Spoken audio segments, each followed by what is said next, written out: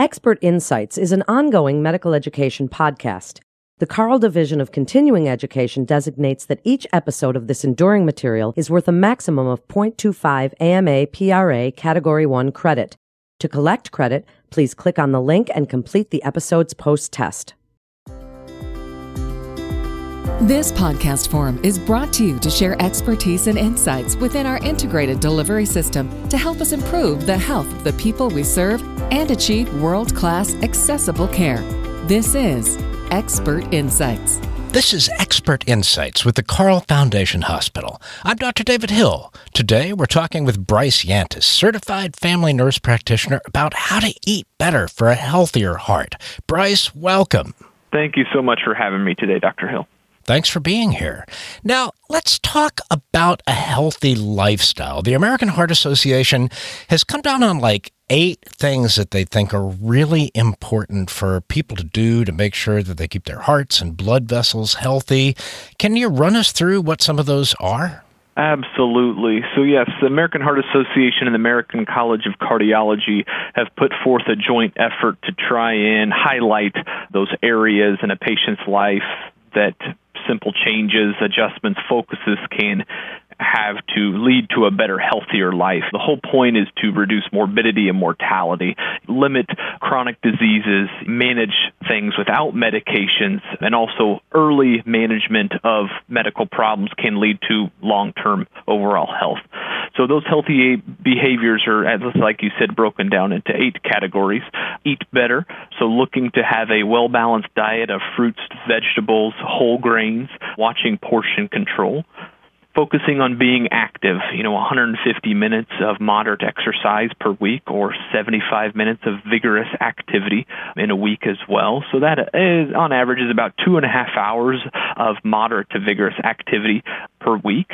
Quit tobacco. Smoking is going to be one of our number one causes for atherosclerotic disease, whether that be vascular disease, risk of stroke, heart disease. So looking to quit tobacco. A new one that they added here in the most recent years is sleep. I feel sleep is one of the more underrated focuses in healthcare, making sure that we're getting our 7 to 9 hours of sleep each night, having that sleep hygiene, trying to eliminate screen time 2 hours before we are partaking in sleep. And we know that sleep promotes healing, improves brain function, and reduces those risks for cardiac disease.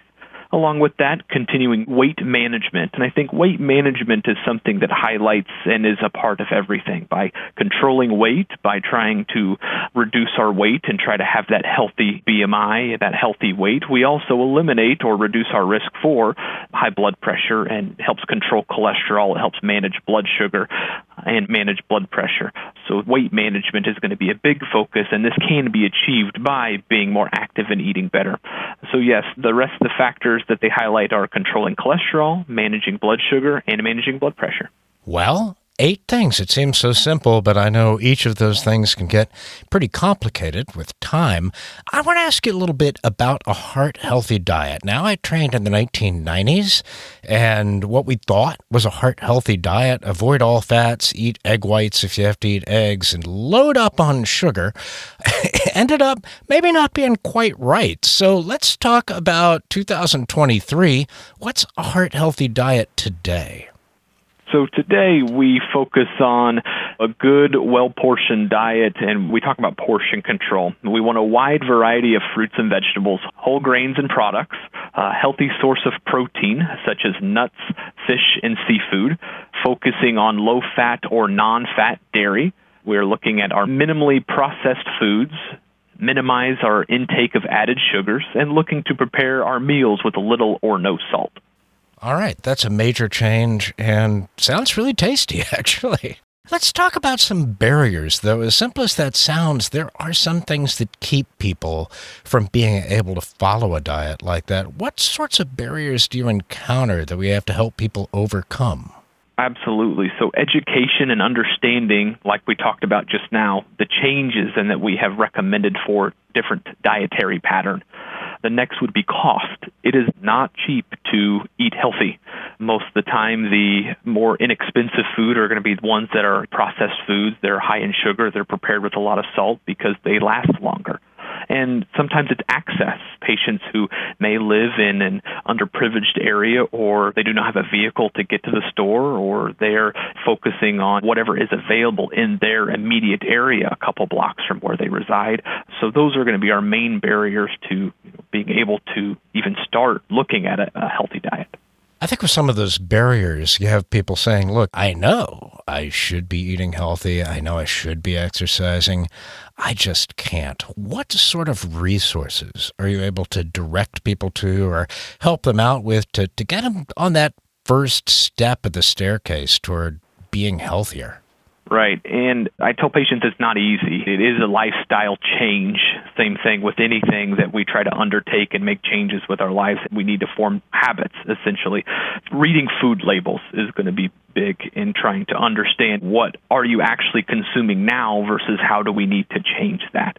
So being able to interpret and read food labels onto what is high fat intake, what is the higher salt intake, and then maybe trying to see what options are available within either your immediate area, or I know here at Carle Foundation Hospital we have started some programs to where we are trying to get into those underprivileged communities with either our mobile health clinic, but also they have a mobile, like a grocery store, that they're going to have these different options so they can teach people on how to focus on making better choices for their healthy diet.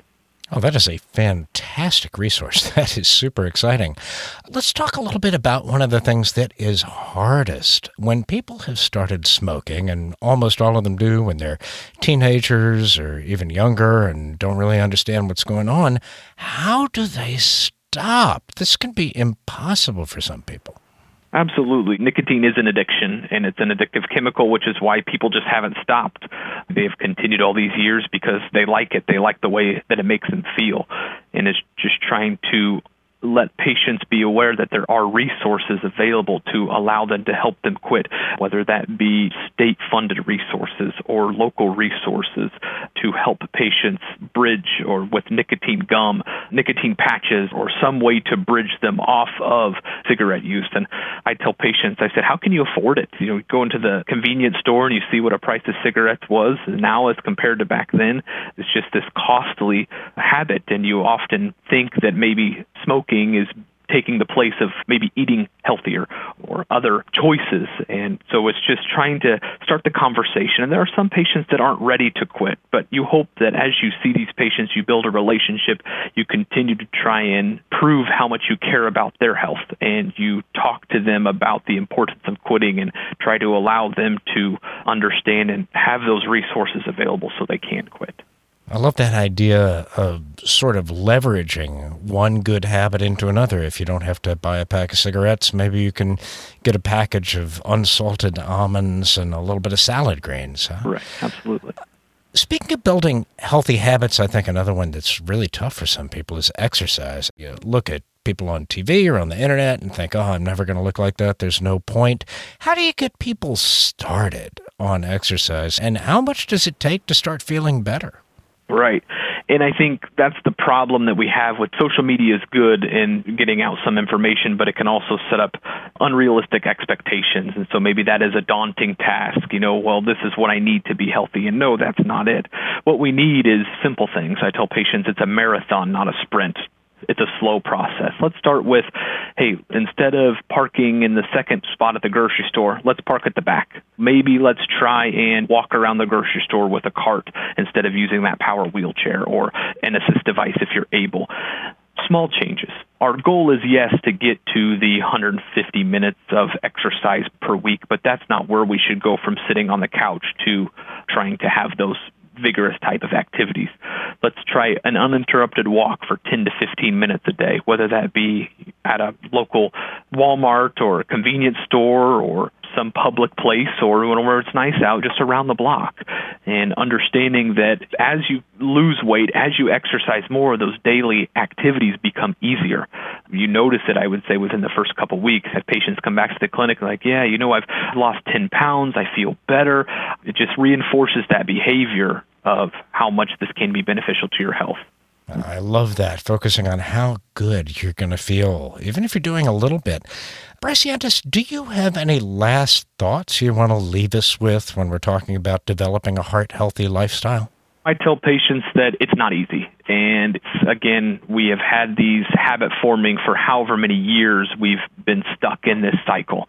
But to know that simple changes early and weight reduction, better healthy lifestyle choices with heart-healthy diet will only save patients time, effort, and energy in most instances that may lead to more complex health problems. So trying to make those simple changes rather than averting to a medication is always best practice in my book. I love that. Well, Bryce, thank you so much for talking with us today. Absolutely. Thank you so much.